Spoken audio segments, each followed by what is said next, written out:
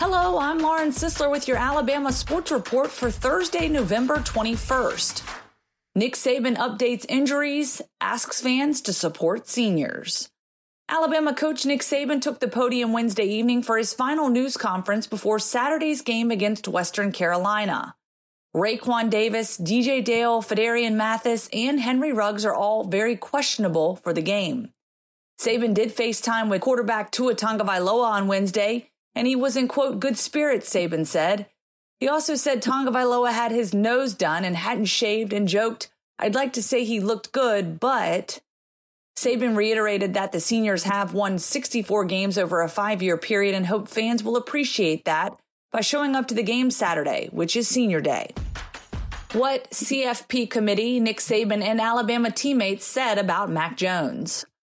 The College Football Playoff Selection Committee kept Alabama at number 5 in Tuesday's rankings, staying true to its mission of not projecting forward and predicting how the Tide will stack up with Mac Jones under center.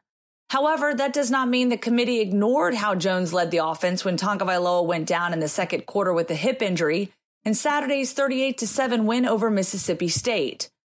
Jones completed his first 7 passes and finished 7 for 11 for 94 yards, playing with mostly second and third string players in the final quarter. Obviously, we spent considerable time talking about Tagovailoa's injury, committee chairman Rob Mullins said in a conference call Tuesday evening after the rankings were released. Alabama had a convincing win at the end of the day, understanding that Tagovailoa went out at the end of the second quarter, but it still was a convincing win. So it didn't impact the rankings this week. The committee also paid attention to Jones last month when he filled in for Tagovailoa because of an ankle injury for more than a half of a 35-13 win over Tennessee, as well as a start in a 48-7 win over Arkansas. Alabama will pursue medical redshirt for injured linebacker.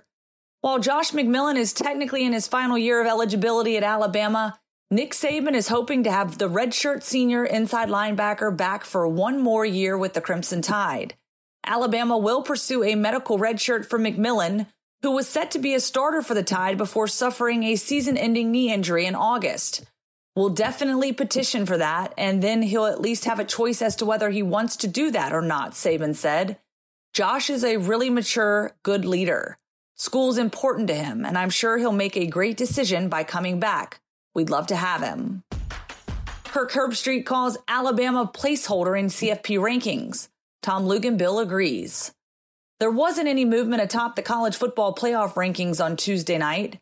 Shortly after the rankings released, ESPN's Kirk Herbstreit said Alabama at number 5 is a placeholder as the season starts to wind down with Pac-12 teams Oregon and Utah right behind and on course to face off in the Pac-12 title game.